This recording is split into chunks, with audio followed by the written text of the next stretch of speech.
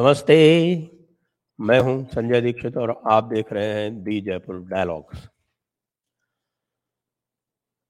हम सभी लगातार मोदी सरकार की प्रशंसा करते रहे हैं कि उन्होंने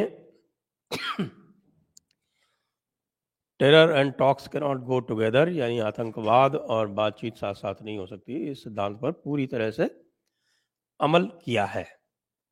और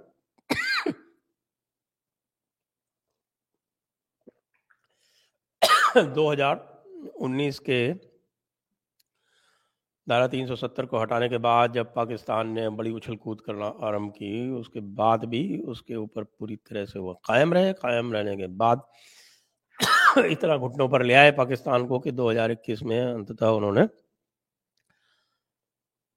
युद्ध विराम, जो पुराना जो युद्ध विराम जो चल रहा था, लेकिन वो केवल नाम का ही चल रहा था, उसमें जो है उसके युद्ध विराम का उल्लंघन अधिक होता था। कभी 300 उल्लंघन हो रहे हैं, कभी 400 उल्लंघन हो रहे हैं, कभी 600 उल्लंघन हो रहे हैं। ऐसी स्थिति में तो मैंने भी कई बार कहा था कि भाई इस युद्ध विराम का अर्थ क्या है, इससे तो अच्छा आप ये कह दो कि कोई युद्ध विराम नहीं है। लेकिन उस युद्ध विराम को पाकिस्तान ने अपनी तरफ से प्रस्ताव करके, क्योंकि उनको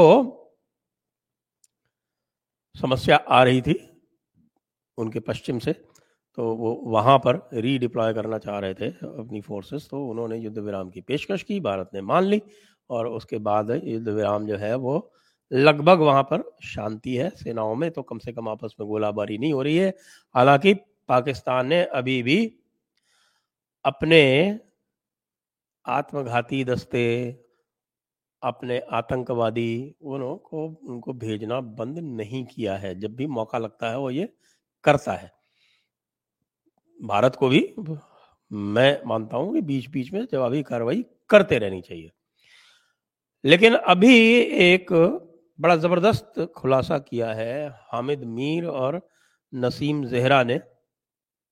एक पाकिस्तानी चैनल है UK 44 करके, उस UK 44 पर ये बड़ा जबरदस्त खुलासा हुआ है और आपने भी वीडियो क्लिपिंग देखी है। उस वीडियो क्लिपिंग में स्पष्ट आया है कि वो क्या खुलासा है, कितना गंभीर है।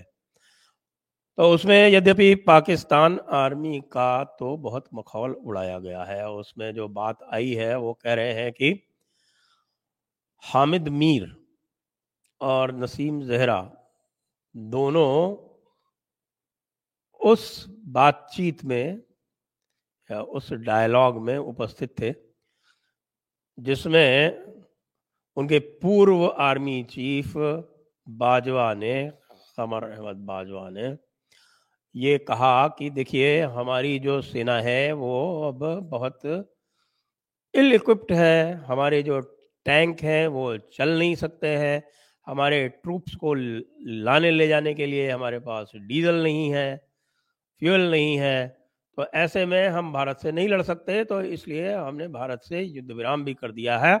और उसके बाद फिर उन्होंने ये भी कहा कि साहब के है जो है आगे जो बातचीत का खुलासा हुआ है उसमें ये पता चला है कि एक कोई डील बाजवा ने कर ली प्राइवेटली अजीत डोभाल के साथ में है। यानी बाजवा और फैज अहमद फैज जो ISI के चीफ थे, उन्होंने मिलके अजीत डोभाल से ट्रैक 2 पर कोई डील की और फिर उसमें यह तय पाया गया कि साहब की मोदी जी जो है वो अप्रैल 2021 में पाकिस्तान जाएंगे और 22 फरवरी 2021 को ये जो सीज फायर का रीइटरेशन कहें या दोबारा सीज फायर कहें, जो भी इसको कहना चाहें, वो हुआ था। और उसके बाद उसमें यह तय हुआ था कि अप्रैल में मोदी जी जो हैं वो पाकिस्तान जाएंगे और ये पूरा का पूरा ट्रैक 2 पे चल रहा है। इसके बारे में पाकिस्तान के फॉरेन ऑफिस को कोई जानकारी नहीं थी। जब उनको जानकारी हुई तो फिर उन्होंने बातचीत की कमर बाजवा से और उन्होंने कहा कि भाई कम से कम आपको प्राइम मिनिस्टर को तो कॉन्फिडेंस में लेना चाहिए। प्राइम मिनिस्टर से पूछा तो उन्होंने कहा कुछ कह तो रहे थे, लेकिन मुझे ठीक से पता नहीं है। यानी प्राइम मिनिस्टर और फॉरेन ऑफिस पाकिस्तान का दोनों अंधकार में थे और यहाँ पर ये डील हो रही थी। तो यह भी जानना आवश्यक है, भारत को भी इसके ऊपर कोई स्टेटमेंट देना चाहिए, क्योंकि मुझे नहीं लगता कि इसमें मोदी जी के अनभिज्ञता में हुई होगी, क्योंकि भारत में तो इस प्रकार का कोई सिस्टम है नहीं कि फॉरेन ऑफिस से और प्राइम मिनिस्टर से छुपा के दोवाल कोई डील कर ले। तो यदि ऐसा हो रहा था तो उसमें सत्य क्या है, ये भारत की तरफ से भी हमें पता चलना चाहिए। फिर इसमें आगे जो किस्सा आता है, जो आपने सुना है वीडियो में, कि साहब फॉरेन ऑफिस यानी कि फॉरेन मिनिस्टर जो उस समय थे शाह महमूद कुरैशी, उन्होंने ये मीटिंग बुलाई, उसमें कमर बाजवा इत्यादि आए और उन्होंने यही सारी बातें उनको बताई और बेसिकली ये बताया कि साहब कि हम तो लड़ नहीं सकते, इसलिए हमें सीज फायर करके और भारत से समझौता कर लेना चाहिए। और शाह महमूद कुरैशी और उनके साथ में उन्होंने कुछ ऐसे एडवाइजर्स बुलाए थे जो पहले उनका आर्मी में कुछ ताल्लुकात रहे थे या आर्मी में रहे हुए थे, और उन्होंने सबने ये कहा कि ये ट्रैप है, ये भारत ने आपको ट्रैप किया है और इससे हमारी स्थिति अत्यंत खराब हो जाएगी। उसके बाद फिर इमरान खान को जो बाकी ब्रीफ किया गया तो इमरान खान भी डर गए, और उनको चूंकि पता है कि भारत में ये पाकिस्तान में ये मामला जो है वो बहुत ही संवेदनशील होता है, तो वो बैक ट्रैक कर गए और उसके बाद से बाजवा इनसे नाराज हो गए और बाजवा ने बाद में इमरान खान को और ये पीटीआई सरकार को हटाने का निर्णय ले लिया। ये मेरा आकलन है। तो पाकिस्तान में ये सब हो सकता है, इसमें मुझे आश्चर्य नहीं है, लेकिन क्या भारत भी इसी प्रकार का कार्य कर सकता है, जबकि हमें अच्छी तरह से पता है कि हम कितनी बार इनसे धोखा खाए हुए हैं। हमने इनके ऊपर उड़ी की सर्जिकल स्ट्राइक की, हमने इनके ऊपर बालाकोट की सर्जिकल स्ट्राइक की, लेकिन हमने उसके बाद भी हमने आर्टिकल 370 हटा दिया। लेकिन उसके बाद में जो प्रेशर मेंटेन करना था, जो जिहाद को जिहाद पहचान कर और यह स्पष्टता रखनी थी कि हम जिहाद से लड़ रहे हैं, न कि कुछ भटके हुए आतंकवादियों से, क्योंकि आतंकवाद जो है वो जिहाद का प्रोडक्ट होता है। तो ऐसी स्थिति में भारत का क्या कहना है, भारत की क्या स्थिति है, भारत की तरफ से स्टेटमेंट अब आना अत्यंत आवश्यक है। डॉक्टर जयशंकर को इस पर स्टेटमेंट देना चाहिए और संभव हो तो प्राइम मिनिस्टर ऑफिस से भी आना चाहिए, नहीं तो अजीत डोभाल को तो स्पष्टीकरण देना ही चाहिए कि भाई आपने किस हैसियत से, आपने किस पात्रता से इस प्रकार का समझौता किया था। ये जनता को पता होना अत्यंत आवश्यक है। पाकिस्तान तो जैसा है वैसा है, हमें सब पता है, हम अच्छी तरह से जानते हैं पाकिस्तान लड़ नहीं सकता। पाकिस्तान को तो टीटीपी वाले ही उड़ाए दे रहे हैं। पाकिस्तान की चौकियां खाली पड़ी हैं। कल अमजद अयूब मिर्जा साहब ने आपको बताया ही था कि उनकी चौकियां वो खाली करके भाग गए हैं।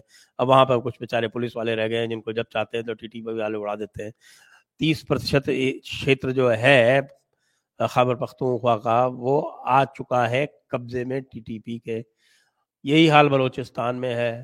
बलूचिस्तान में वैसे भी जो क्षेत्र है वो इतना बड़ा है कि इनके लिए संभव नहीं है कि वो पूरे क्षेत्र पर निगाह रख पाए, तो वो भी लगभग 20-30% जो वहाँ का क्षेत्र है वो भी स्वतंत्र है, तो ये इनके काबू से बाहर है और ये धीरे धीरे इसका एक्सटेंट बढ़ेगा। तो ऐसी स्थिति में भारत को क्या आवश्यकता पड़ी थी कि इनसे इस तरह की ट्रैक टू बातचीत करता। हम तो लगातार यही समझते रहे हैं कि भारत ने इनको इतना अधिक कॉर्नर कर रखा है कि इनके पास अब कोई चारा नहीं है झुक के सलाम करने का और अंततः टूट जाने का, क्योंकि इनकी इकोनॉमी समाप्त हो चुकी है, इनकी सिक्योरिटी, इनकी मिलिट्री के पास खाने को नहीं है, इनकी मिलिट्री के पास फ्यूल नहीं है, इनकी मिलिट्री के पास असलहा है भी तो उसको चलाने के लिए गोला बारूद नहीं है। ऐसी स्थिति में पाकिस्तान को एक लाइफ लाइन देना कहां तक बुद्धिमानी है, क्या हम अभी तक नहीं समझे हैं? और ये यदि अजीत डोभाल नहीं समझे हैं तो मुझे लगता है कि अब उनकी उम्र भी हो गई है, 80 तक आ गए हैं, वह कोई फ्रेश ब्लड आना चाहिए जो कम से कम ये समझ कर चले कि भारत का हित पाकिस्तान के बिखरने में है, वो पाकिस्तान के बने रहने में नहीं है। क्योंकि जब पाकिस्तान नहीं बना रहेगा तभी तो जिहाद कमजोर पड़ेगा। हम अभी तक ये नहीं समझ पाए हैं कि हमारे विरुद्ध जिहाद हो रहा है, हमारे विरुद्ध आतंकवाद नहीं हो रहा है। कुरानिक कॉन्सेप्ट ऑफ वॉर का मैं कई बार नाम ले चुका हूं, उसमें स्पष्ट लिखा हुआ है कि आतंकवाद एक जरिया नहीं है, आतंकवाद स्वयं में एक लक्ष्य है। Terror is an end in itself. तो ये जानकर निश्चित रूप से आपको ये हर्ष होगा कि पाकिस्तान आर्मी जो है वो अब इस स्थिति में नहीं रही कि सोच भी सके कि भारत से लड़ सकती है।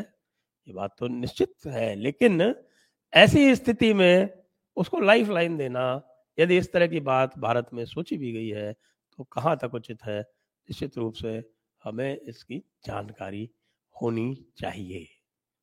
जय हिंद, वंदे मातरम।